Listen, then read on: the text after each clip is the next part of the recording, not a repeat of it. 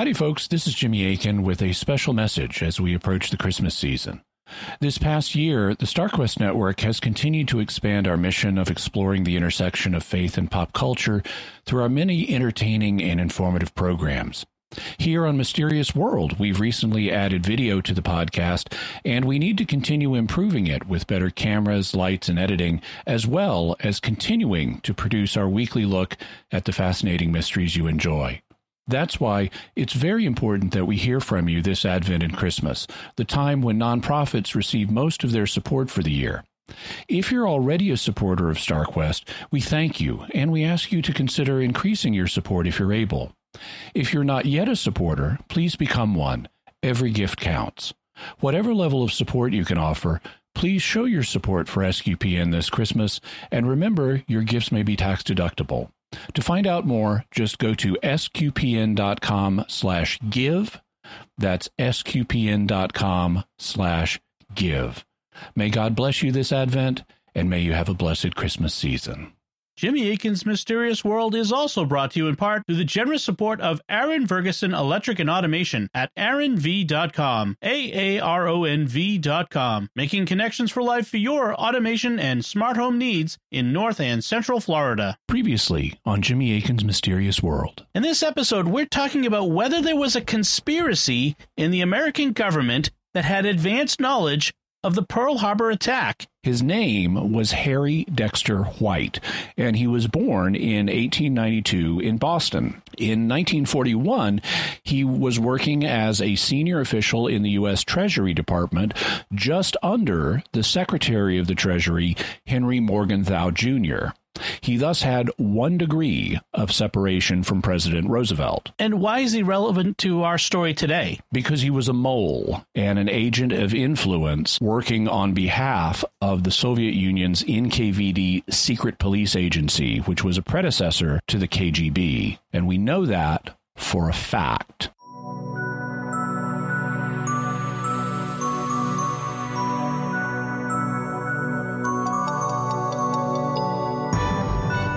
You're listening to episode 185 of Jimmy Akin's Mysterious World, where we look at mysteries from the twin perspectives of faith and reason.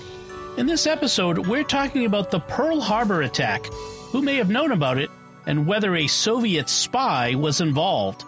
I'm Dom Bettinelli, and joining me today is Jimmy Akin. Hi, Jimmy. Howdy, Dom. Folks, be sure to stick around for the end of the episode, as we'll have your feedback on our recent episode with physicist and parapsychologist Dr. Edwin May. But first, in late 1941, the U.S. and Japan were engaged in tense negotiations to avoid war. Those negotiations were doomed, and the U.S. would enter World War II after the December 7th attack on Pearl Harbor by Japanese forces. But who was responsible for them failing? Did President Roosevelt or his high officials make sure they failed? Was the Pearl Harbor attack really a total surprise? And what was the role of Soviet agent Harry Dexter White? That's what we'll be talking about on this episode of Jimmy Akin's Mysterious World. So, Jimmy, what do we need to say to begin? Like last week, this is a special crossover episode with our sister StarQuest podcast, American Catholic History. So you'll be hearing the voices of Tom and Noel Crow, the hosts of American Catholic History, who are helping us out with some of the voice work in today's episode. So be sure and check out American Catholic History. So, Jimmy, where were we in the mystery at the end of last week's episode? The U.S. and Japan were engaged in tense negotiations to avoid war. As we discussed, FDR wanted to get the U.S. into World War II to help Britain in Europe, but only if he could get the U.S. people behind it, which would require some kind of attack on the U.S. or its interests. FDR had given shoot-on-sight orders for German and Italian warships, so it was only a matter of time before we sunk one and then they sunk U.S. ships in return. That would give him the pretext he needed. What he did not need was a second war in the Pacific, so he had reason to be sincere in the negotiations with Japan. But the Soviet Union really wanted us to have a war with Japan so they wouldn't have to fight two wars at once, one on their western flank with Hitler and another on their eastern flank with Japan. It was at this point that Harry Dexter White entered our story. Who was he again? He was born in 1892 in Boston, and in 1941 he was working as a senior official in the U.S. Treasury Department, just under the Secretary of the Treasury, Henry Morgenthau Jr. He thus had 1 degree of separation from the president. The president was advised by his cabinet official, Henry Morgenthau, and Morgenthau was advised by Harry Dexter White. White was an economist and a very smart man. In later years, he would help create the Bretton Woods Agreement, which regulated international finances for decades after the war. And we discussed the Bretton Woods Agreement back in episode 136 on the Great Reset. Harry White also was a key architect of the International Monetary Fund and the World Bank, and he was the first U.S. director of the International Monetary Fund. So he was quite a mover and a shaker. And why is he relevant to our story today? Because he was a mole and an agent of influence working on behalf of the Soviet Union's NKVD secret police agency, which was a predecessor to the KGB. And we know that for a fact because of the decryptions done of Soviet communications by the American Venona counterintelligence program. The Venona decrypts repeatedly discuss Harry Dexter White and what he did for the Soviets using various code names for him, such as jurist, lawyer, Richard, and Reed. Not Reed Richards, though. He would then, I guess, be Mr. Fantastic. Yes. To be fair to him, there is a question of how on board White was with Soviet ideology. There is an argument to be made that he wasn't a dyed-in-the-wool communist and that he was instead playing a game of his own. We may discuss this in a future episode, but there is no doubt that White passed confidential and classified information to the Soviets, making him an informant or undercover mole, and there is no doubt that he used his influence in the American government to accomplish things that the Soviets wanted done, making him an agent of influence for them. And how does that relate to the attack on Pearl Harbor? As we mentioned, Russia and Japan had already fought the Russo-Japanese War in 1904 and 1905, and it did not go well for the Soviet Union. And after Hitler launched Operation Barbarossa and attacked the Soviet Union's western flank in June of 1941, the Japanese quickly prepared to attack its eastern flank. Soviet Premier Joseph Stalin was very concerned about having to fight on 2 fronts on both sides of the nation against powerful militaries. That could be an existential threat to the nation. And so the Soviets were desperate not to get into a war with Japan. And a great way to avoid that would be to get the U.S. into a war with Japan, to keep it occupied and take the heat off them while they wrestled with the Nazis. Starting such a war was a project that Soviet intelligence would nickname Operation Snow, for reasons we'll see. And in May of 1941, they sent a Soviet agent named Vitaly Pavlov to contact Harry Dexter White about it. This was before Hitler had attacked Russia, but Stalin was expecting that to happen and was looking to deal with the situation in advance. Decades later, Vitaly Pavlov wrote about his interactions with Harry White in his memoirs, a hard-to-find book called Memoirs of a Spy Master, My 50 Years in the KGB. But here is how John Koster describes their meeting in his book, Operation Snow. Pavlov slid into a phone booth in Washington, D.C. and shut the door. He inserted the coins into the unfamiliar telephone, heard the clink and jangle, and dialed. The phone started to ring. He said later that he felt time had stopped. Someone picked up at the other end. White here, the voice said. Mr. White, I'm a friend of your old friend Bill, Pavlov said. Bill is in the Far East and wants to meet with you when he comes back. He wants you to meet with me right now. Harry Dexter White was the director of the Division of Monetary Research of the U.S. Treasury Department. Bill was Iskak Abdulovich Akhmerov, a Russified Tatar NKV agent, posing as an expert on China, whom White had met 2 years earlier. I have a pretty busy schedule. White said nervously. Pavlov was ready for this.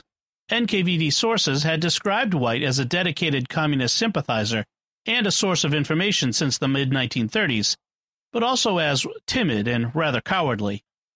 I'm only going to be in Washington for a few days, and it's important to Bill that you meet with me, Pavlov said.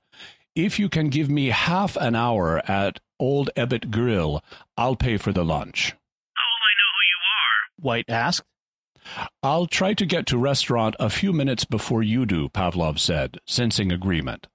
I'm of average height, blonde hair, and I'll be carrying a copy of New Yorker and leave it on table. All right, White said reluctantly. Pavlov had breakfast the next day with his handler, an NKVD agent known as Michael, and went over the details as they rode to the Old Ebbitt Grill in a Soviet embassy limousine. Michael reminded him that White was a senior official of the United States government and that Pavlov should not make any offer that included outright treason for fear of entrapment and the notoriety that entrapment might bring.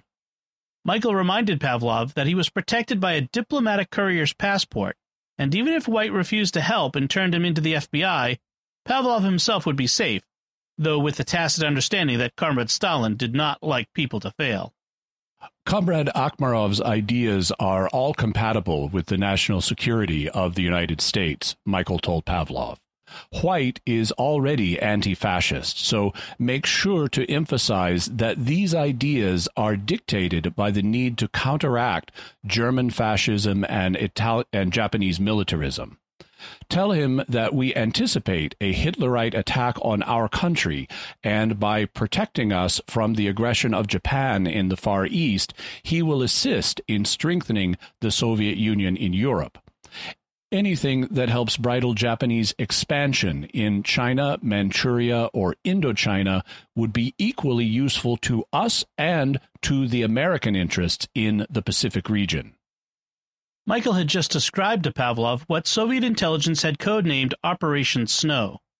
For the Soviet Union to be able to fend off a German attack from the west, the Japanese threat from the east would have to be neutralized. A war between Japan and the United States would achieve that goal nicely. Pavlov's job was to find a friend in the U.S. government with enough influence over American policy to subtly but effectively provoke that war. Pavlov was calm when he arrived at the Old Ebbitt Grill to meet White and found an empty table. He set out his copy of the New Yorker and noticed with satisfaction that he was the only blonde customer in the dining room. A few minutes later, Harry Dexter White walked in. Pavlov recognized him from Akhmarov's description.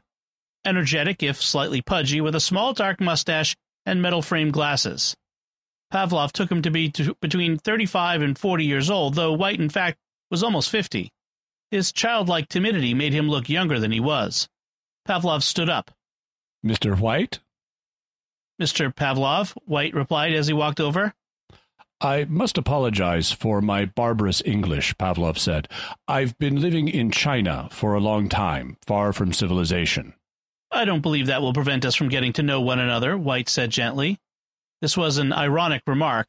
White had tried to teach himself Russian with little success, so he understood Pavlov's problem. In Chinese and Japanese, as in Russian, there are no definite and indefinite articles, and people who translate their thoughts literally into English tend to sound rather primitive, even if the thoughts themselves are elegant or profound. Bill sends you his regards, Pavlov said. He's friend of mine, but he's actually more like an instructor whom I respect deeply. You understand. White nodded with approval. Bill has told me little bit about you, Pavlov said. He asked me for a favor, which I willingly granted. He emphasized that I should try to be very genuine and that it was impossible to postpone this meeting until he returns home and can meet you. When is Bill coming to the USA? White asked. Bill wants to come back as soon as possible, no later than end of this year, Pavlov said. He is trying to figure out the American and Japanese attitudes. The expansion of Japan into Asia has him constantly alert. This is why he asked me to meet you, only if you didn't object, to get acquainted with the idea that he's most involved with right now. Pavlov was lying. Akhmarov was not in China. He was in Moscow under detention. Akhmarov had broken protocol by romancing and marrying an American communist, Helen Lowry, a niece of Earl Browder, the highly visible leader of the Communist Party of the United States. Stalin's paranoid binge of executing his own followers had brought Makarov back to Moscow to answer charges, and he'd been spared execution but put on hold. Akhmarov was eagerly awaiting the results of the dialogue between White and Pavlov. "I had a good impression of Bill when I met him couple of years ago," White said. "He's obviously a very wise person. I'll be glad to listen to you." "I must apologize again for my lack of English knowledge," Pavlov said with a smile. He dipped into his breast pocket and put a small, folded note on the table in front of White, next to the New Yorker. White unfolded the note and read it carefully. His eyes betrayed astonishment and apprehension, but his mouth and breathing were under tight control as he read an outline of Operation Snow. "I'm amazed at the concurrence of my own ideas with what Bill thinks, according to this," White gasped to explain his visible response. His pudgy face was pale. White tried to tuck the note into his own breast pocket, but when Pavlov stuck his hand out for it, he tamely gave it back. "I'm going to China in a couple of days, and Bill wishes to know your opinion," Pavlov said. "In fact, he is so worried whether he is going to see a management of the USA of the Japanese threat, and whether something will be done to bridle the Asian aggressor." "You can tell Bill this from me," White said nervously. "I'm very grateful for the ideas that corresponded to my own about that specific region. I've already started to think about what is possible and what is necessary to undertake, and I believe with the support of a well-informed expert, I can undertake necessary efforts in the necessary direction. Did you understand everything I just said?" "You are very grateful of ideas that correspond with your own about that specific region. You have already started to think about what is possible and what is necessary to undertake, and you believe with the help of well-informed expert, you can undertake necessary efforts in necessary direction." White nodded with satisfaction. "Хорошо," he said in Russian with an American accent. "Your memorization is very good." When Vitaly Pavlov walked out of the Old Ebbitt Grill, he was a made man in Soviet intelligence. He survived subsequent paranoid purges as Stalin slipped into senescence, and he later retired as a lieutenant general of the KGB. And so, according to Pavlov, Harry Dexter White became a willing participant in Operation Snow and helped set about provoking a war with Japan. And it was after this encounter that the Soviet NKVD gave the project the nickname Operation Snow because Harry White was serving as their agent of influence. How did he go about to promote the Soviet goals? In a Time magazine article, John Koster states, "From his perch in the Treasury Department, White had become closely acquainted with the key figures in FDR's administration. He knew, for instance, that Stanley Hornbeck, the State Department's expert on Asia, hated the Japanese and believed that Asians were naturally timid and easily bluffed. And White wielded enormous influence with his boss, Secretary of the Treasury Henry Morgenthau, Jr., whose personal friendship with the president made him the most powerful member of the cabinet. Skillfully manipulating Morgenthau and Hornbeck, White was able to turn U.S. policy toward Japan in an increasingly belligerent direction." Shortly after the meeting with Pavlov, still in May 1941, White drafted a memo to his boss, Henry Morgenthau, in which he went on for 5 pages outlining what he thought should be U.S. policy towards Japan. In an academic thesis, Tom Adams writes, "White got Pavlov's message and acted on it. His memorandum to Secretary of the Treasury Morgenthau shortly after meeting Pavlov contained a pro-Soviet, anti-British slant." This memo was outwardly framed as a plan to ensure peace with the Japanese, but contained conditions that would be perceived by the Japanese population as insulting and would lead to war. Why was the opinion of ordinary Japanese people considered important? Wasn't the emperor regarded as a living god to whom they had unswerving loyalty? Many new listeners might think so, but no. As long-time listeners may recall from our discussion in episode 113 on the desperate coup in Japan at the end of the war, neither of those were the case. The emperor was regarded as a kami, a Japanese word meaning spirit, but which can apply even to human spirits. As a result, he was seen as an important supernatural figure, but not an infinite, infallible God like we Westerners are used to thinking of.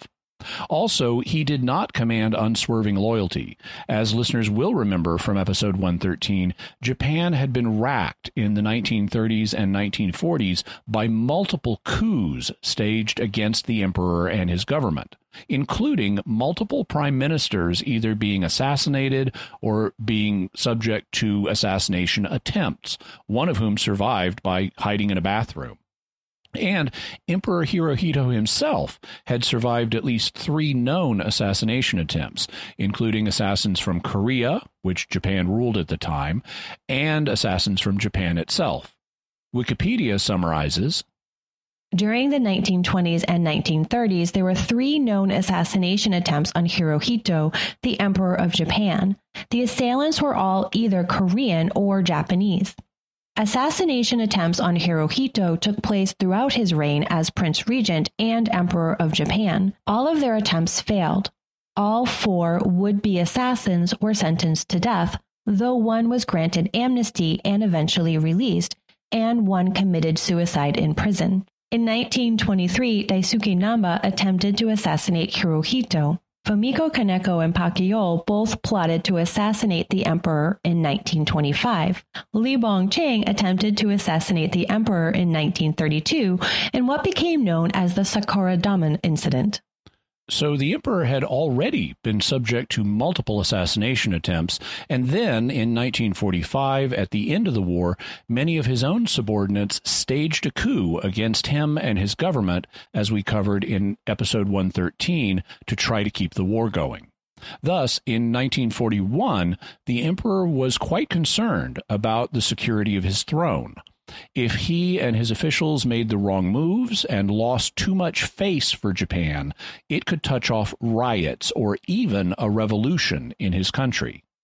It's argued that this played a large factor in how the Japanese government reacted to the humiliating measures that the U.S. was proposing to promote peace in the Pacific, including the May memo sent by Harry Dexter White to his boss, Henry Morgenthau, after he met with the Soviet agent Pavlov. How did that memo end up promoting a Japanese war with the U.S.? In his book, John Koster argues, White's proposed bribe and the demand that Japan lease half its naval and air forces to the United States, if made public, would have sparked riots in Tokyo and rebellion in Korea, which was under Japanese control.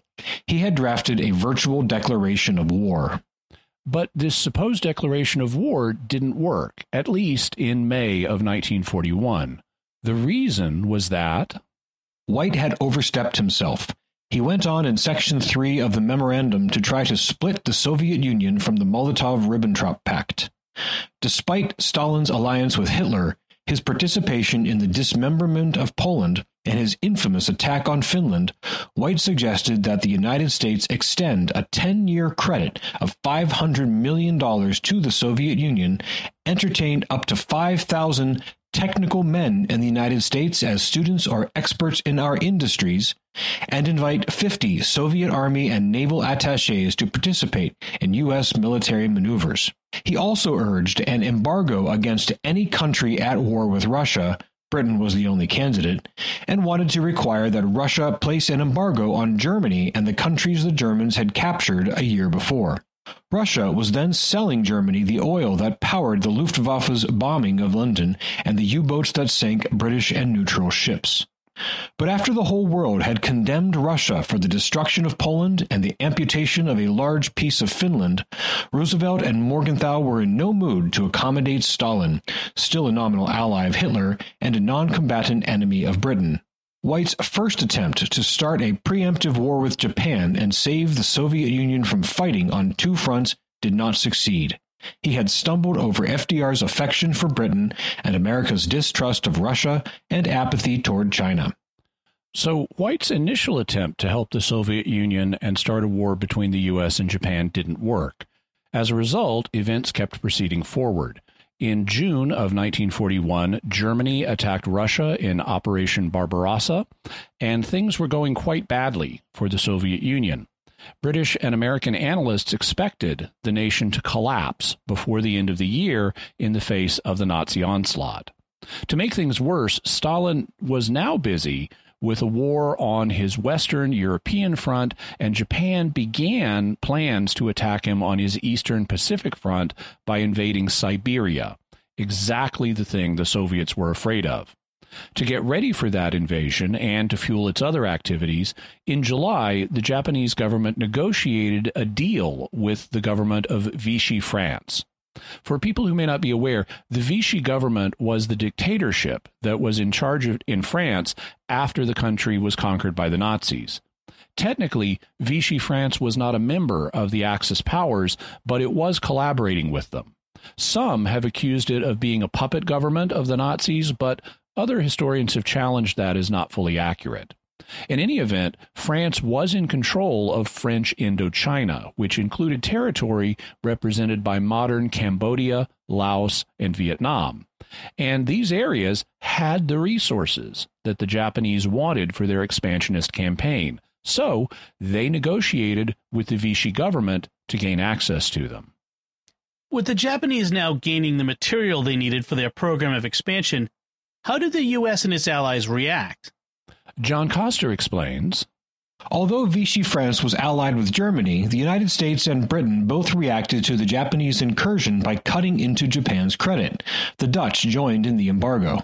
On July 28, a Japanese tanker that showed up at the oil port of Tarakan was sent away empty. Following his highly developed political instincts, Roosevelt declined an outright embargo. Instead, he authorized a freeze on Japanese assets in the United States that would make it difficult, but not impossible, for the Japanese to purchase oil. And Harry Dexter White was involved in getting this to happen. In his academic paper, Tom Adams states, in response to Japan's apparent intransigence, Roosevelt accepted White's proposals for economic sanctions against Japan. On the 26th of July, Roosevelt implemented a full-scale economic blockade, froze Japanese assets overseas, and cut off their access to American oil. Japan then abandoned all plans against Siberia and firmly took the road to Pearl Harbor. So White succeeded, at least for the moment, in getting that Japanese plan to invade Siberia to be canceled. But that threat could always reemerge if they got better access to oil. White's ultimate goal of getting the U.S. into a war with Japan wasn't yet achieved, but the economic sanctions and freezing of Japanese assets so angered Japan that it made such a war much more likely.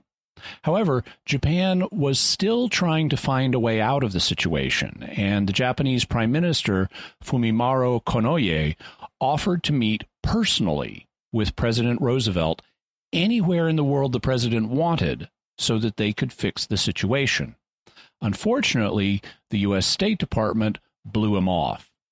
John Coster explains, the State Department's rebuff of Prime Minister Konoye's urgent request for a private talk with Roosevelt convinced the Japanese to begin serious plans for an attack on Pearl Harbor. At a cabinet meeting on September 6, 1941, Admiral Isoroku Yamamoto was told to attack unless Konoye somehow achieved peace terms with the United States that would not spark a revolution at home, an uprising in Korea, or the restoration of Chinese morale.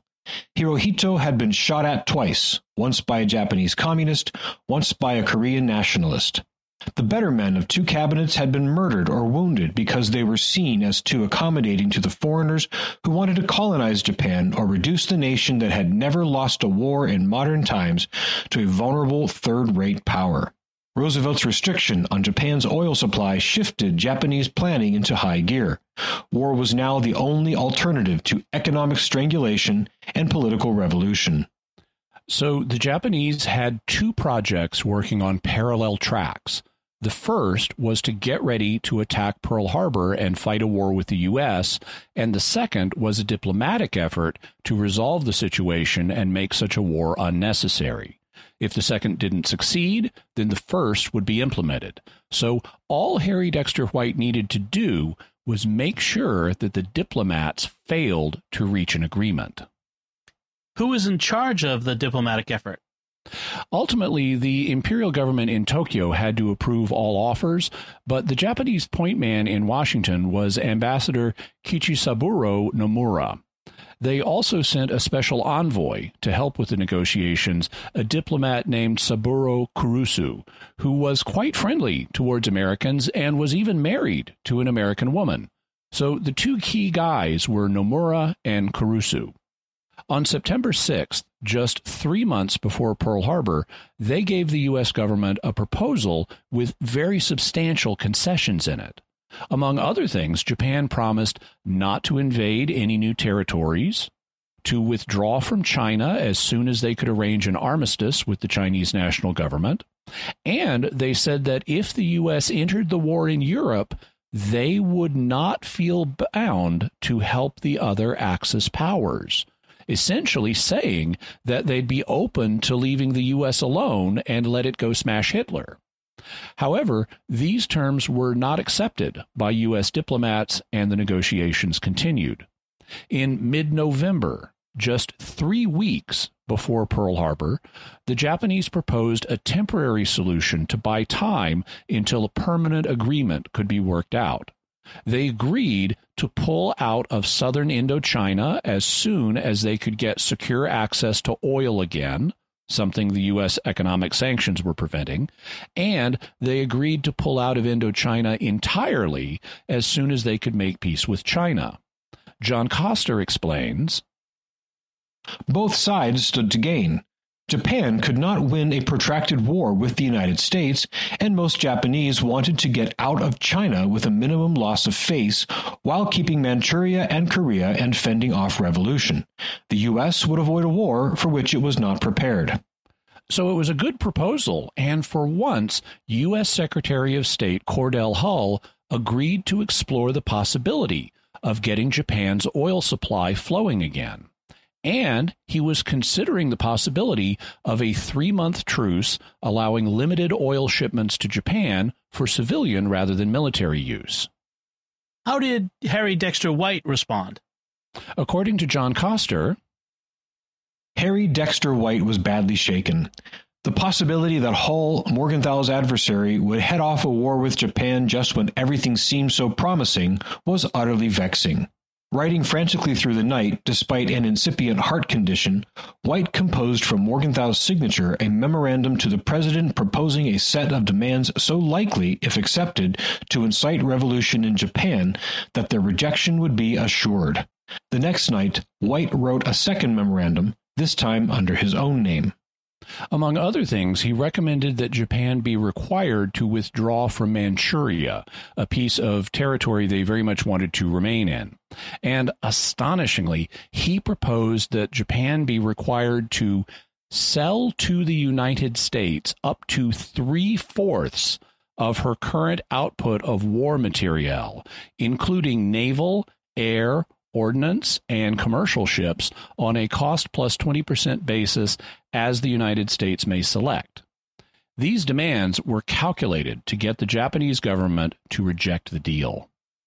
Japanese industrial interests and the army were certain to reject the loss of Manchuria, and the idea that Japan should be forced to sell 3/4 of its military equipment to the United States on demand was an affront to Japanese sovereignty that would have triggered revolution. White passed a copy of the memorandum along to Hull, who had been considering a 3-month truce and limited oil shipments for Japanese civilian consumption. On November 26th, the Secretary of State presented the final American offer, the so-called Hull Note, to the Japanese. If Japan withdrew from China and Indochina immediately and withdrew support for the puppet regime in Manchukuo, the United States would lift the freeze on Japanese assets. When he received the offer, Kurusu stated that the Japanese would likely throw up their hands at the demand that they withdraw from China and abandon Manchuria. The Hull Note, based on White's 2 memoranda, was, as far as the Japanese were concerned, a declaration of war. And so the diplomatic effort had failed.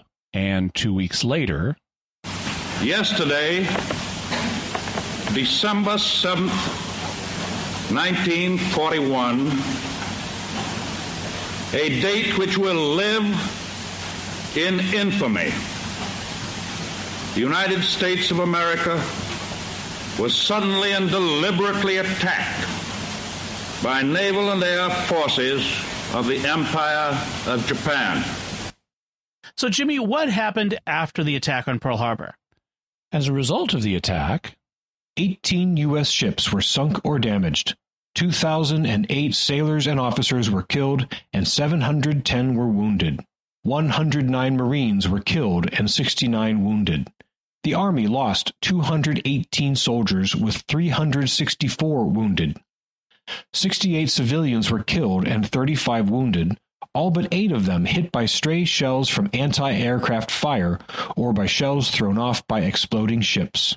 Only 1 Japanese bomb fell on the city of Honolulu by mistake, but 40 Navy and Army anti-aircraft shells destroyed or damaged homes, shops, and a school, doing $500,000 worth of damage.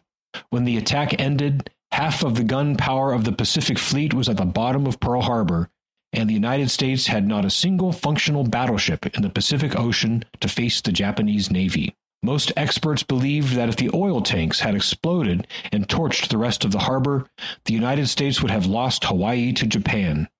For months afterward, U.S. currency issued to servicemen at Oahu was stamped Hawaii, so the Japanese could not spend it elsewhere if they overwhelmed the garrison and seized the islands. the Japanese had struck a devastating blow, and things were bad. We'd like to take a moment to thank our patrons who make this show possible, including Matt T., Dennis W., John S., John V., and Lawrence Z. Their generous donations at sqpn.com/give make it possible for us to continue Jimmy Akin's Mysterious World and all the shows at StarQuest. You can join them by visiting sqpn.com/give. Jimmy Akin's Mysterious World is also brought to you in part by Catechism Class, a dynamic weekly podcast journey through the Catechism of the Catholic Church by Greg and Jennifer Willits. It's the best book club, coffee talk, and faith study group all rolled into one. Find it in any podcast directory. Then let's look at the theories about Pearl Harbor. One of the common claims is that President Roosevelt either let it happen on purpose or made it happen on purpose. The commonly proposed alternative is that Pearl Harbor was a sneak attack that he wasn't expecting. What does the evidence point to here? Was it really unexpected? It depends on what you mean by unexpected. On the one hand, there's quite good evidence that American officials were expecting the Japanese to go to war if the diplomatic effort failed, which it did. People had actually been warning about Japanese militarism for years, and the whole point of the negotiations was to find a way to avoid war. So that would argue against Roosevelt having make it happen on purpose involvement if he was trying to get these negotiations to stop a war. That assumes that the negotiations with the Japanese were sincere.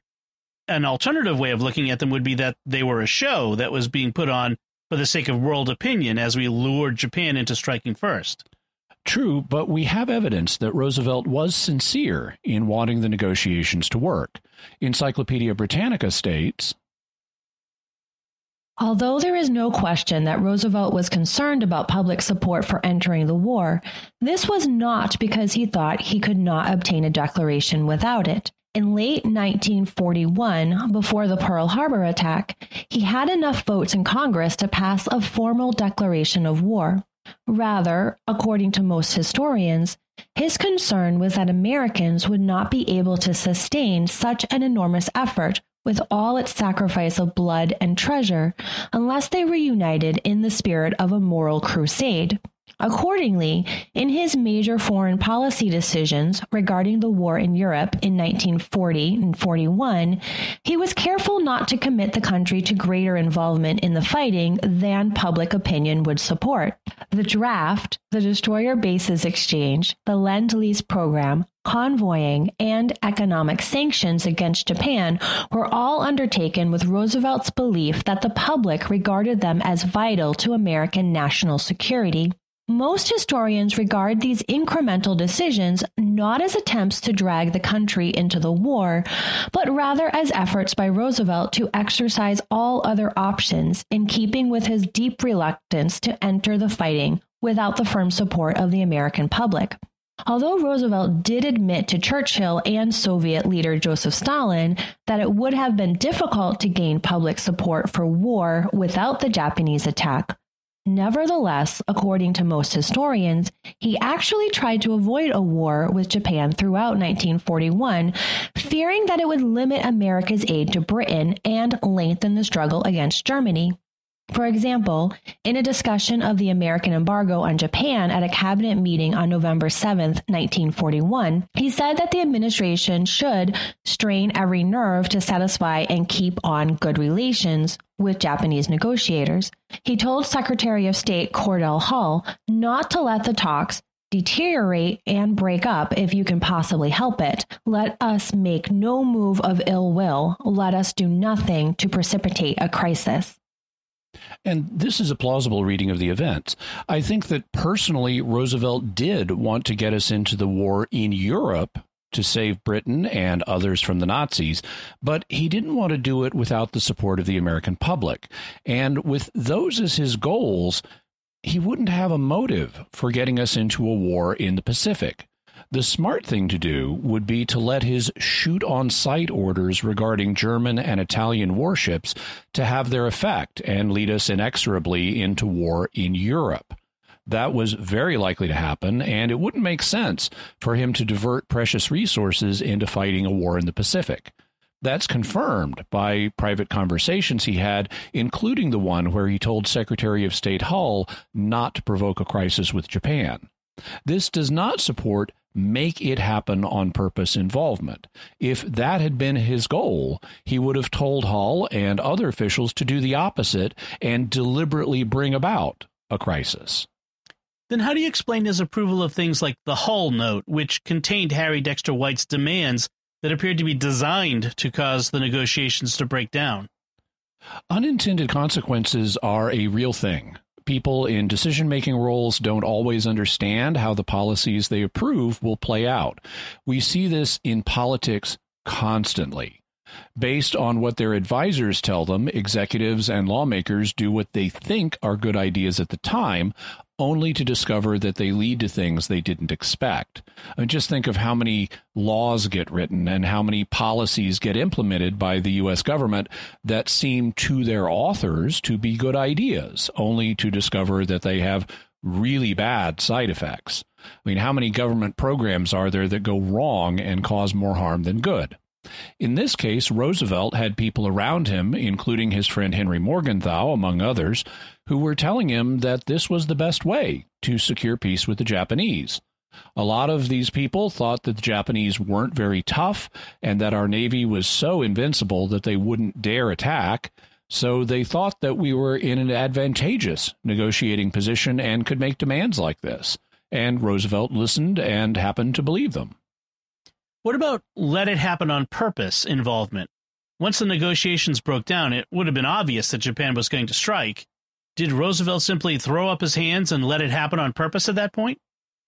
This is more ambiguous than you might think. Just because Japan was going to strike somewhere didn't mean that they knew they were going to attack Pearl Harbor.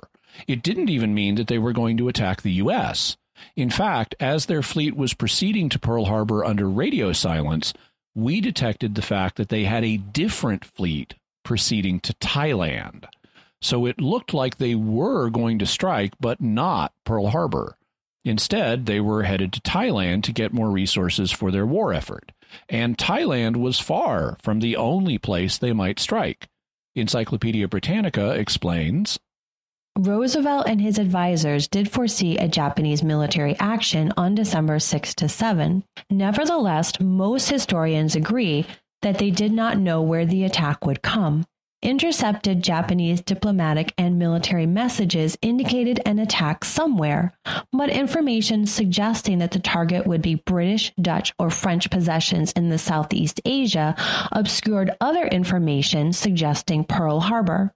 Moreover, as most historians point out, it is implausible to think that Roosevelt, a former Assistant Secretary of the Navy, would have exposed so much of the U.S. fleet to destruction at Pearl Harbor had he known an assault was coming. If his only purpose was to use a Japanese attack to bring the United States into the war, he could have done so with the loss of just a few destroyers and some airplanes. In fact, he was genuinely surprised by the target, if not the timing, of the Japanese attack. According to one scholar, Roberta Wallstetter, this was partly the consequence of a tendency among U.S. military leaders to see the fleet in Hawaii as a deterrent rather than a target.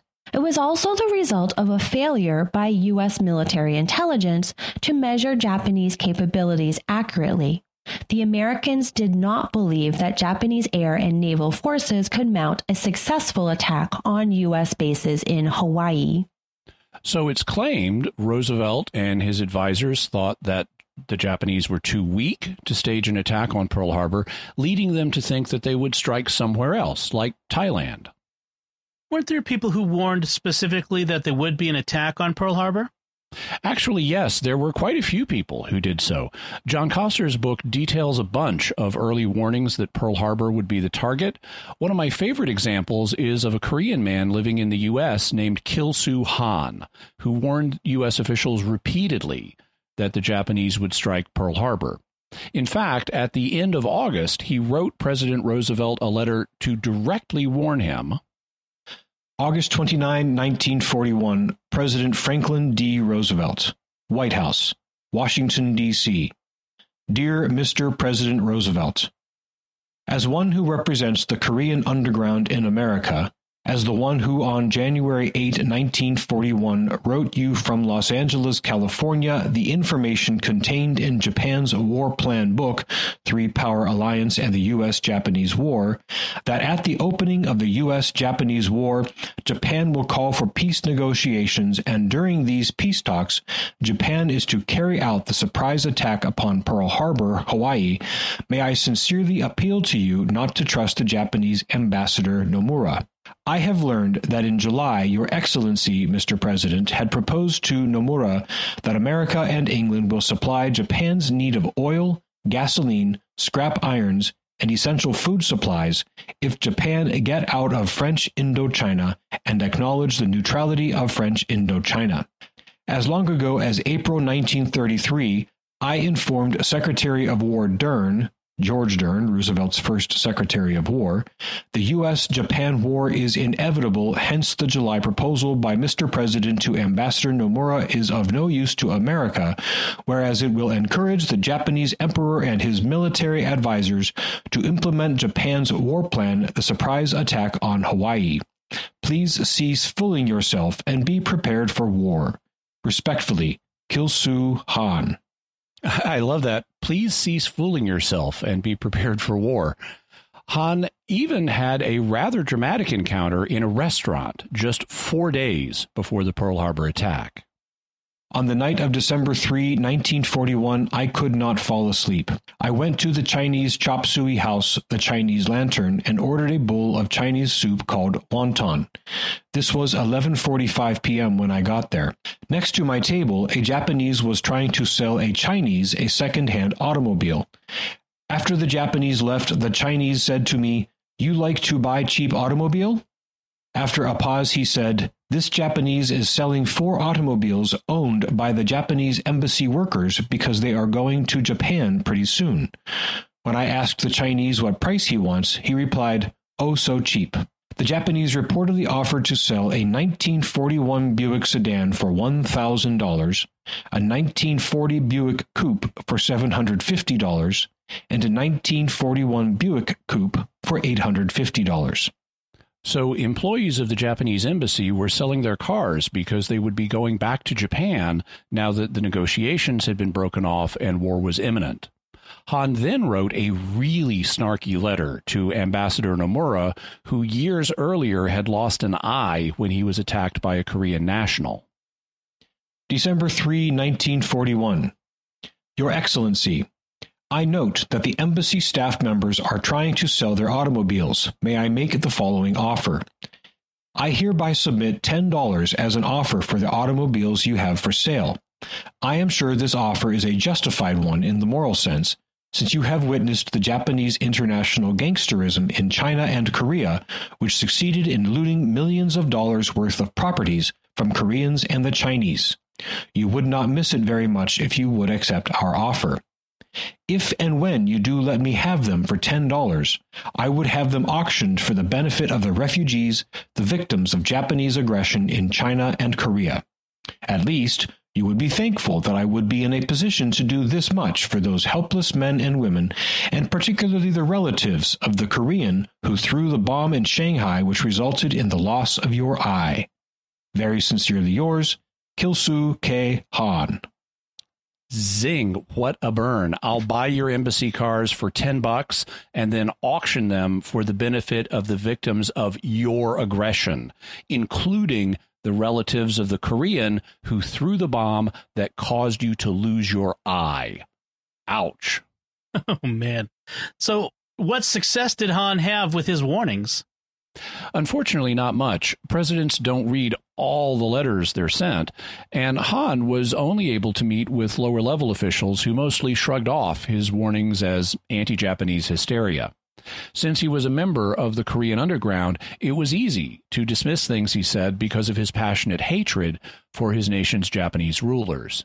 And as we said, U.S. officials tended to think that Japan really wasn't in a position to attack the Hawaiian Islands. Haven't there been reports that U.S. officials knew decoded Japanese transmissions and learned of the attack on Pearl Harbor yet did nothing to warn our military? There have, and there were various Japanese codes that we had broken. But it would get rather involved to go through the issues surrounding which particular messages we had decoded before the attack, what they indicated, who knew about them, and what was done in response. As a result, we're only going to look at one particular message that was decoded immediately before the attack and that President Roosevelt did know about. The Japanese strategy was to disable the U.S. fleet in the Pacific, grab a bunch of territories really quick, and then negotiate an early peace with the United States. To lay the groundwork for that future negotiated peace, they wanted to deliver a formal declaration of war to the U.S. before the attack happened. That way, they would be observing the diplomatic niceties that nations are supposed to go through when starting a war, as opposed to staging a sneak attack that will only further enrage the country you're attacking, making negotiations harder. John Koster explains, intent on behaving in such a way as to make an early peace possible, the Japanese embassy had proposed to issue a formal declaration of war in Washington a half hour before the actual attack on Pearl Harbor. The declaration had been postponed until the last few hours in the vain hope that something would head off a catastrophic war. Mitsuo Fuchida, the Japanese flight commander, had strict orders not to drop the first bombs before 8:00 a.m., as he revealed in a confidential memoir hidden in a safe in his son's New Jersey home until everyone concerned had died. Tokyo sent a 14-part encoded message to its embassy in Washington, informing its diplomats that the decision for war had been made. American decoders were on duty all night, so the White House knew about the message before the embassy did. As he read the 13th part of the decoded message, Roosevelt turned to his alter ego, Harry Hopkins, and said bluntly, "This means war." When the final part of the war message arrived at the Japanese embassy, the typists had all gone home, and the diplomats themselves, horrified by the prospect of war, had gotten so drunk the night before that they could not get the declaration of war typed in time. Kurusu and Nomura dropped it off with Secretary of State Cordell Hull as the planes were returning to their carriers from the smoking wreckage of the Pacific Fleet. So the Japanese diplomats were so horrified by the impending prospect of war that they got drunk, preventing them from getting the message typed in time to deliver it before the Pearl Harbor attack. And the declaration of war wasn't delivered until afterward. But the key thing for our purpose is that U.S. officials, including President Roosevelt, had decoded the message before the attack and knew about it. President Roosevelt is on record as having stated that this meant war with Japan. But neither he nor anybody else in the White House phoned the military officials in Pearl Harbor to tell them to get ready. Is that evidence of let it happen on purpose involvement? that Roosevelt knew the attack was coming and didn't do anything to counter it? It's true that he knew the attack was coming, but he still didn't know where it would be. Pearl Harbor is not mentioned anywhere in the 14-part message, so Roosevelt didn't know where it would be coming. As a result, there wasn't reason to warn Pearl Harbor specifically. They could have warned everybody they had in the Pacific, but they thought they'd done this. They'd already sent out general warnings about the possibility of a Japanese strike, though they didn't know where it would be, so they thought people were on the alert. Of course, if they had known it was going to be Pearl Harbor, and if they had given Pearl Harbor a specific warning, then our forces there would have been ready and could have survived the attack much better. But between not knowing where the attack would be aimed and with the thinking that the Japanese couldn't mount an effective attack on Pearl Harbor, they didn't send a warning there. So if you want to propose let it happen on purpose involvement, I think this is a key piece of data. It is possible that at this late date and at 9 o'clock at night when he read the message, it's possible that Roosevelt kind of threw up his hands and said, well, if it's going to happen, we may as well let it come. That would at least be a minor form of let it happen involvement. But it's also possible that it wasn't as willful as that, and that Roosevelt and his officials just didn't think to inform Pearl Harbor, not knowing where the attack would be, thinking they'd already warned everybody sufficiently, and that the Japanese couldn't pull off an effective strike there and so would go after somewhere more vulnerable, like our bases in the Philippines. The situation can be read either way, but my own inclination is to attribute governmental screw-ups more to incompetence than to malice. And the outcome of the Pearl attack was not what President Roosevelt was expecting. John Koster explains, when the news about Pearl Harbor reached Washington, President Roosevelt was thunderstruck, not because he was surprised by the attack itself, but because the attack had been far more dreadful than anything the administration had expected. Secretary of Labor Francis Perkins, who saw him at a cabinet meeting that day, said that Roosevelt could hardly bring himself to describe the devastation. His pride in the Navy was so terrific that he was having actual physical difficulty in getting out the words that put him on the record as knowing that the Navy was caught unawares.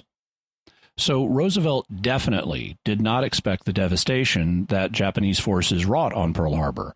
Like others, he thought they weren't in a position to mount that kind of devastating strike. And when he learned the contrary, he was so choked up he couldn't even speak properly. That's a strong argument that if he thought this was possible and knew Pearl was the target, he would have warned our forces there. And that's an argument that he wasn't deliberately willing this to happen. Even if President Roosevelt wasn't complicit in the Pearl Harbor attack, that doesn't let Harry Dexter White off the hook. No, it does not. We know White was a Soviet asset and agent of influence. Based on the evidence we have, he had received orders to try to get the U.S. into a war with Japan to take the heat off Stalin, and he undertook courses of action that led to that happening.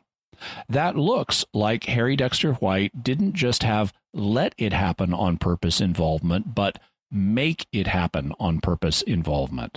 So even if Roosevelt wasn't complicit in the attack, Harry Dexter White was, and in a particularly evil way. Even if we needed to get into the war in Europe, causing an unnecessary war in the Pacific, and all the American and Japanese and other men, women, and children killed in it, including the first use of atomic bombs to destroy cities, was evil, and Harry Dexter White's actions led to that. Okay, that brings us then to the faith perspective. What can we say about the Pearl Harbor attack on both the Japanese and American sides from the faith perspective? There is such a thing as a just war, and the church has worked out the conditions that need to be fulfilled for a war to be just.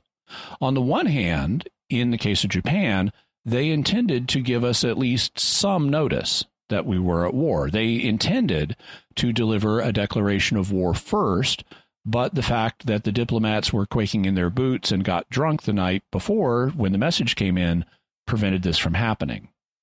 On the other hand, I'm not an expert in the situation at the time, so I hesitate to judge whether the attack on Pearl Harbor would have been subjectively morally justified from the Japanese perspective, given what they believed or knew. But people in the Japanese government and military had different opinions about whether they should go to war with us, and I hesitate to judge their hearts. On the gripping hand, Japan was engaged in an overall campaign of military expansion and invading its neighbors, and this was not justified.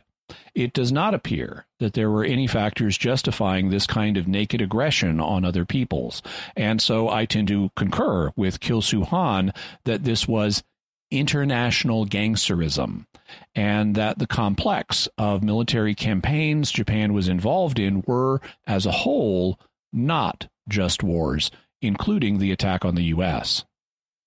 What about applying the faith perspective to the Americans involved? Having make it happen or let it happen on purpose involvement in the Pearl Harbor attack would be prima facie evil. I'm open to hearing a case made for these, but on its face, it seems obviously wrong to have either kind of involvement, which is why people have such a negative reaction to these ideas. However, it doesn't appear that Roosevelt and most of his officials were complicit in this way, with the exception of Harry Dexter White, whose make-it-happen involvement was evil. And the same would apply to any other Soviet assets that worked with White or in parallel to White elsewhere in the government and who we may not have discovered. Before we go, I want to ask an alternate history question. Some could say that even if malfeasance on the part of some in America led to the attack on Pearl Harbor, it was still a good thing that it happened so that we got into World War II and beat the Axis powers. The war wasn't going well for the British. Europe could have fallen under Nazi control. Parts of Africa could have fallen under Nazi and Italian fascist control. And East Asia could have fallen under totalitarian Japanese control. What do you make of that argument? It has a surface plausibility, but we need to be careful with any kind of alternative history what-if argument. The truth is that we know only what happened in our own timeline, and that imperfectly. We do not know what would have happened on other timelines. We can estimate and guess, but we don't know. Former government official and political commentator Pat Buchanan has argued that it would have been better if we'd stayed out of World War II entirely. In his view, once Hitler turned on Stalin, Germany and the Soviet Union would have annihilated each other, sparing the world the experience of the Cold War. That's an interesting claim, though people may or may not find it plausible. On the other hand, even if Japan had not attacked Pearl Harbor, it's very possible that Roosevelt's shoot-on-sight policy regarding German and Italian warships would have gotten us into the war within a few months anyway.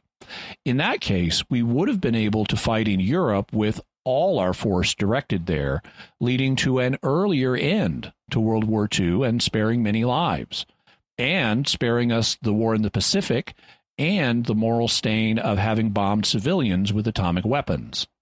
So there's an argument that it would have been better if Pearl Harbor did not happen. Ultimately, we have to leave what happens in divergent timelines and how to evaluate them in God's hands. As they say in the military, it's above our pay grade. So, Jimmy, what's your bottom line on this question of Pearl Harbor? When it comes to Roosevelt and most of the officials in his administration, I don't see evidence that they had make-it-happen-on-purpose involvement in Pearl Harbor. It's possible that they may have had let-it-happen-on-purpose involvement, but the evidence I've seen for this is not particularly strong. On the other hand, we do have evidence that Harry Dexter White and possibly other Soviet assets in the U.S. did have make-it-happen-on-purpose involvement. And by the way, there's more to the story of Harry Dexter White than we've covered here, and we're likely to look at the rest of his story in a future episode.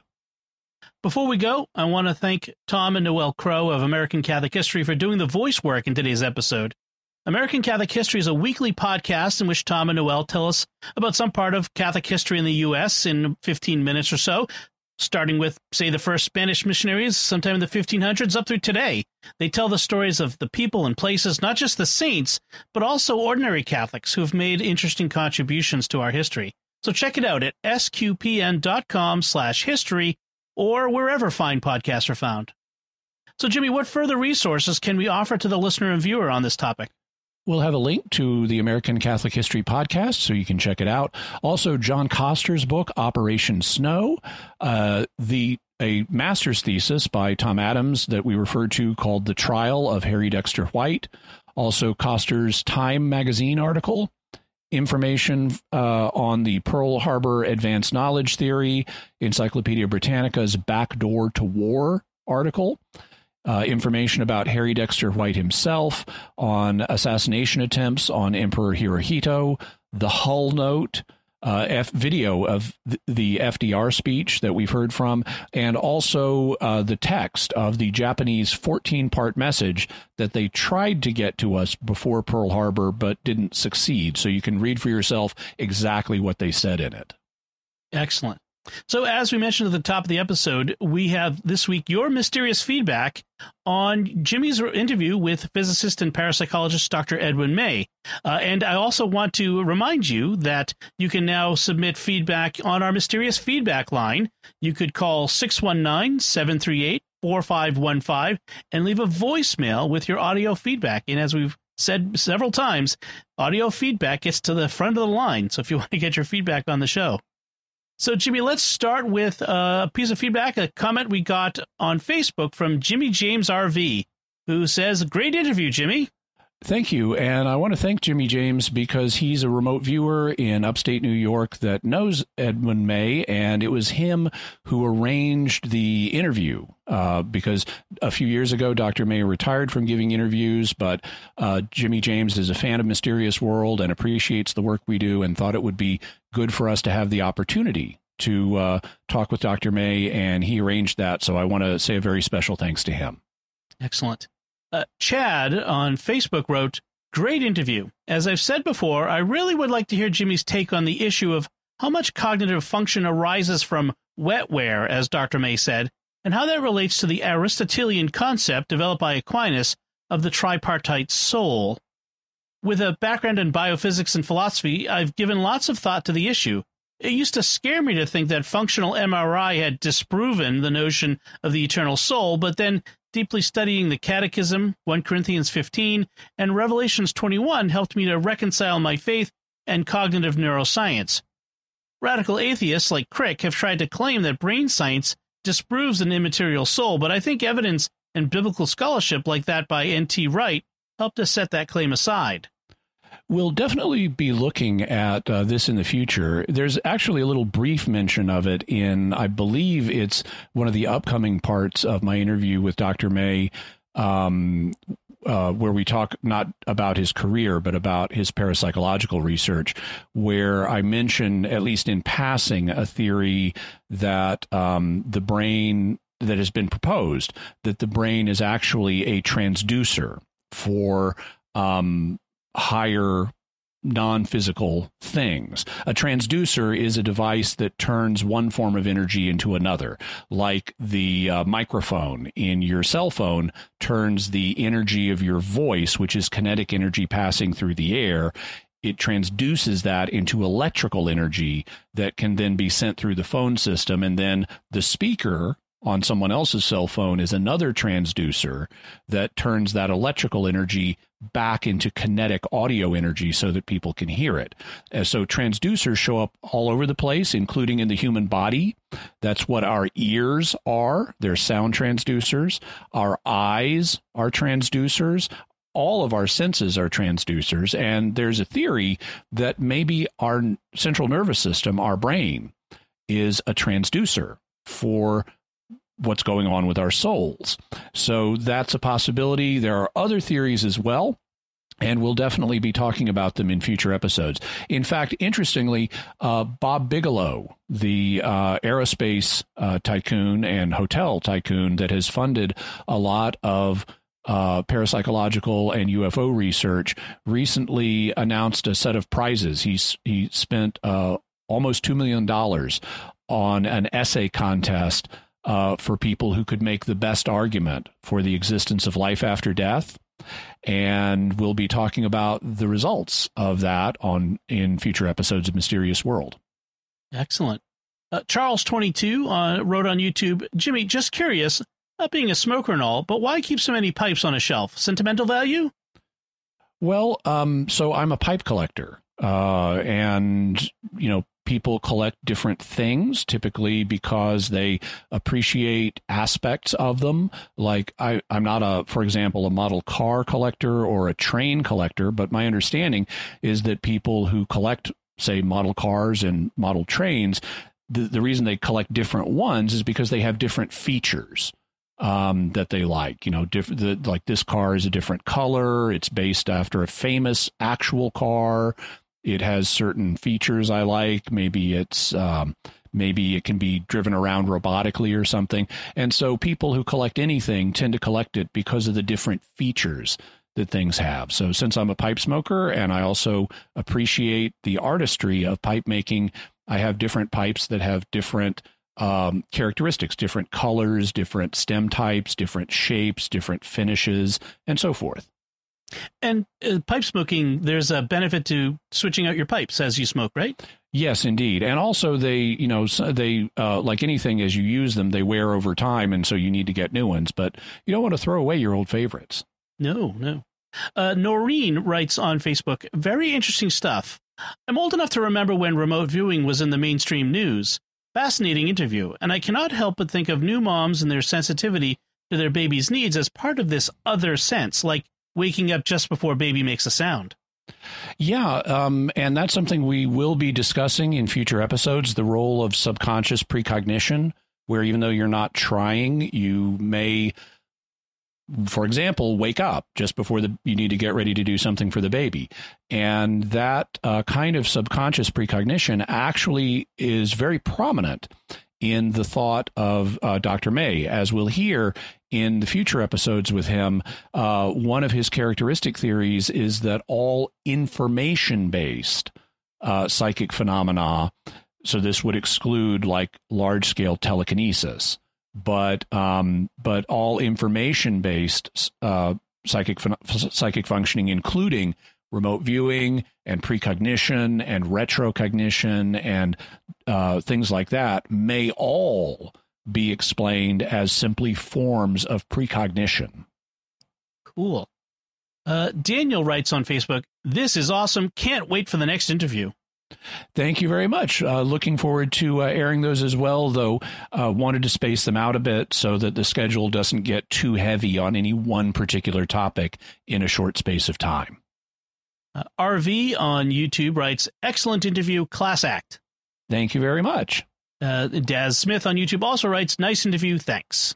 And thank you, Daz. Daz is another prominent figure in the remote viewing community. He's from the United Kingdom, and he's published a number of books and lots of videos, and he's very active in the online remote viewing community. And I wanted to thank him in particular, since I know him a little bit. So thank you, Daz. Martin wrote on YouTube, thank you very much for this intriguing interview. As you see it, could there possibly be any risks of opening some room in oneself for demons via remote viewing per se, not spiritism, given that RV uses spiritual extrasensorial channels?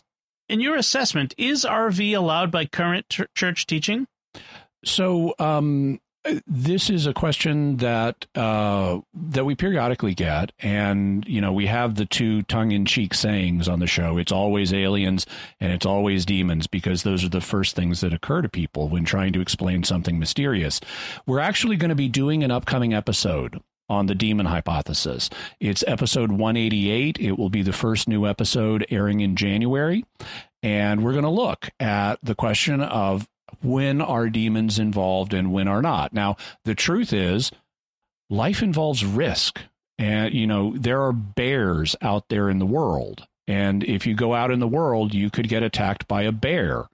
But that doesn't mean they're so common that you need to worry about opening yourself up to bear attacks.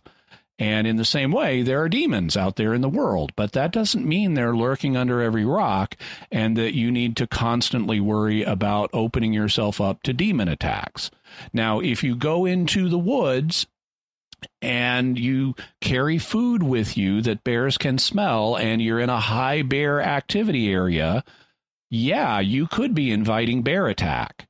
And if you deliberately start invoking spirits, you don't know what spirits are going to show up. And so, yeah, in that case, you could be opening yourself to some kind of demonic thing.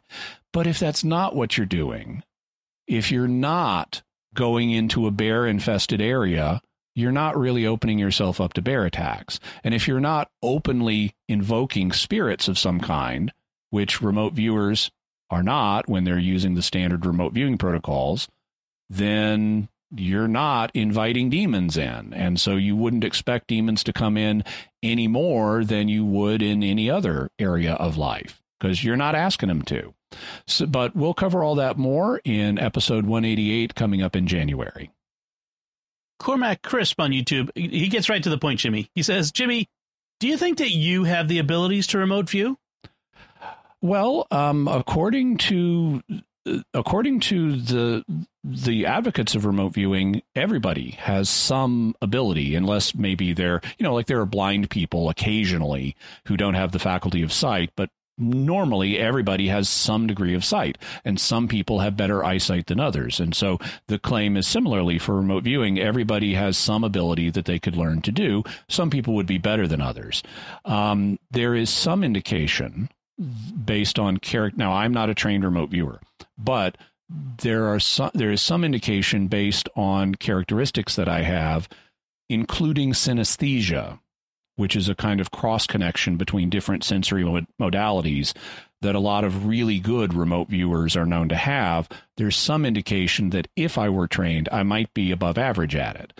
That's something that actually comes up in one of the future interviews with Dr. May. And so it's something that's interesting, but like I said, I'm not trained, and so I don't know what my actual ability would be, assuming, of course, that the reports are accurate and that remote viewing is an example of real psychic functioning.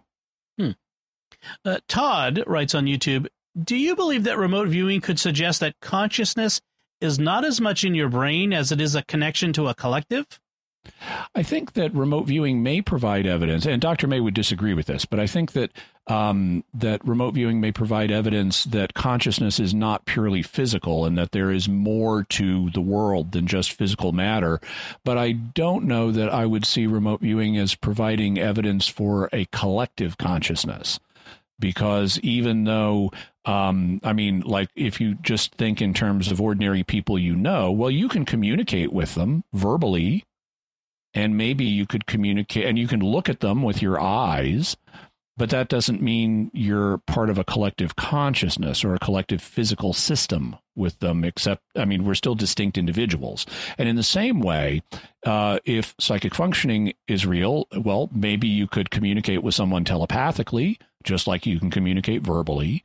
And maybe you could look at them with remote viewing, just like you could look at them with your eyes, but that wouldn't imply any kind of collective consciousness any more than it would imply than the physical reality. You can communicate and look at people physically implies that you're part of the same physical thing. Absurd Scandal on YouTube writes, with regard to David Roll's revision of Egyptian chronology being a bit fringe, what about the Centuries of Darkness collection, where several historians propose a similar revision, only a bit less radical than Roll himself? I've read how Roll's project isn't really that fringe in light of this. What do you think of that in particular, Jimmy?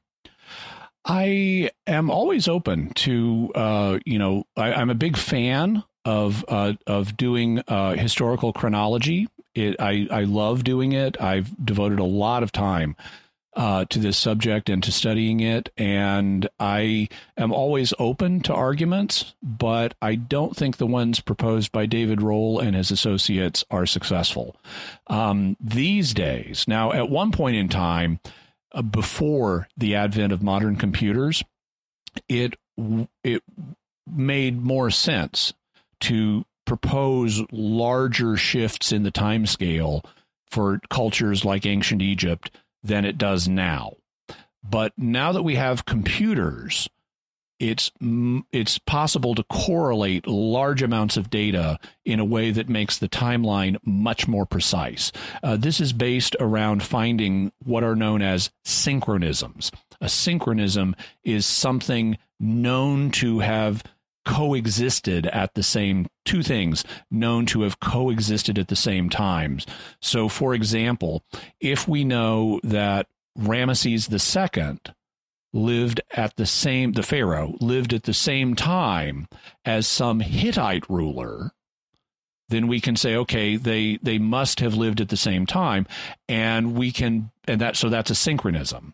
And we can then look through all of the ancient literature of the Egyptians and the Hittites and the other surrounding cultures and figure out what things were coexistent in the same time with each other, what things were in synchrony with each other. And then we can use a computer to take all those hundreds and hundreds of synchronisms and build a timeline out of them. And this exceeds the capacity of what humans could do just looking at a few literary records and trying to piece them together mentally. So the modern computer synchronism-based timelines are much more precise than the ones we had in the past. And so I don't think that David Rawls' arguments succeed. If you'd like further information on synchronisms and how timelines like that are constructed, as well as responses to alternative timelines for Egypt, please do check out Dr. David Falk's channel on YouTube called Ancient Egypt and the Bible, where he has videos directly addressing these subjects. Excellent. Lenny Bear writes on YouTube, fascinating episode. And the word of the day is patronym. Jimmy and Dom. Patronym, I should explain, is where you're named after your father, like Simon Bar Jonah means right. Simon, son of Jonah. Jimmy and Dom, the show keeps hitting new highs. The video adds another dimension. Please keep it coming. P.S. Here's to hitting 100,000 subscribers. Thank you. And as you can see in this very episode, we're trying to up our video game even further. We've got some wonderful assistance coming from some fans of Mysterious World, the Bears, and we really appreciate it. And we also are looking forward to channel growth. So we're working our way currently for youtube.com/Jimmy Akin to get to 100,000. Very much looking forward to that. So thank you for coming to the channel and for liking, subscribing, and hitting the bell notification so that you get notifications whenever we have additional videos on the channel. So excellent. That way you don't miss anything. Yeah, that's right. And everyone, thank you for your feedback. That was fantastic. So, Jimmy, what do we have for mysterious headlines this week? We have a Vikings in America theme. Now, back in the 1960s, there was a famous map, allegedly from the 1400s, before the time of Columbus, that's referred to as the Vinland map. Vinland was apparently, it was supposed to be one of the names for America that Vikings had used because vines grew there, so it was called Vinland. And this map stimulated a lot of discussion, and now we know it's a fake. So we'll have an article to how they figured out that it's actually a 20th century forgery. But lest you get discouraged about Vikings in America before Columbus, there's another news story. A sunstorm that occurred in the year 1021, so exactly 1,000 years ago, this year, 1021, shows that Vikings were making settlements in North America in that year, almost 500 years before Columbus. And the way they know that, and the way a solar storm showed it, is when a solar storm occurs, it throws off charged particles that can get into the Earth's atmosphere and that can get into wood. And so by doing an analysis of the wood, you can see, oh, there was a solar storm occurring at this time. And we know, and we can tell when the solar storm occurred. So they dated some wood from a Viking settlement in Canada, and they found that the wood was around in the year 1021. That's when it was being worked. And so we know that Vikings were in America working wood and building settlements in 1021. May have been here earlier, but we know they were here at least that early. Excellent. Great headlines. All right, well, that's it from us. What are your theories about the Pearl Harbor Advanced Knowledge Theory and whether Harry Dexter White deliberately steered the U.S. into war on behalf of his Soviet contacts? You can let us know by visiting sqpn.com or the Jimmy Akin's Mysterious World Facebook page, sending an email to mysterious@sqpn.com, sending a tweet to @MYS_world, or calling 619-738-4515. So, Jimmy, what's our next episode going to be about?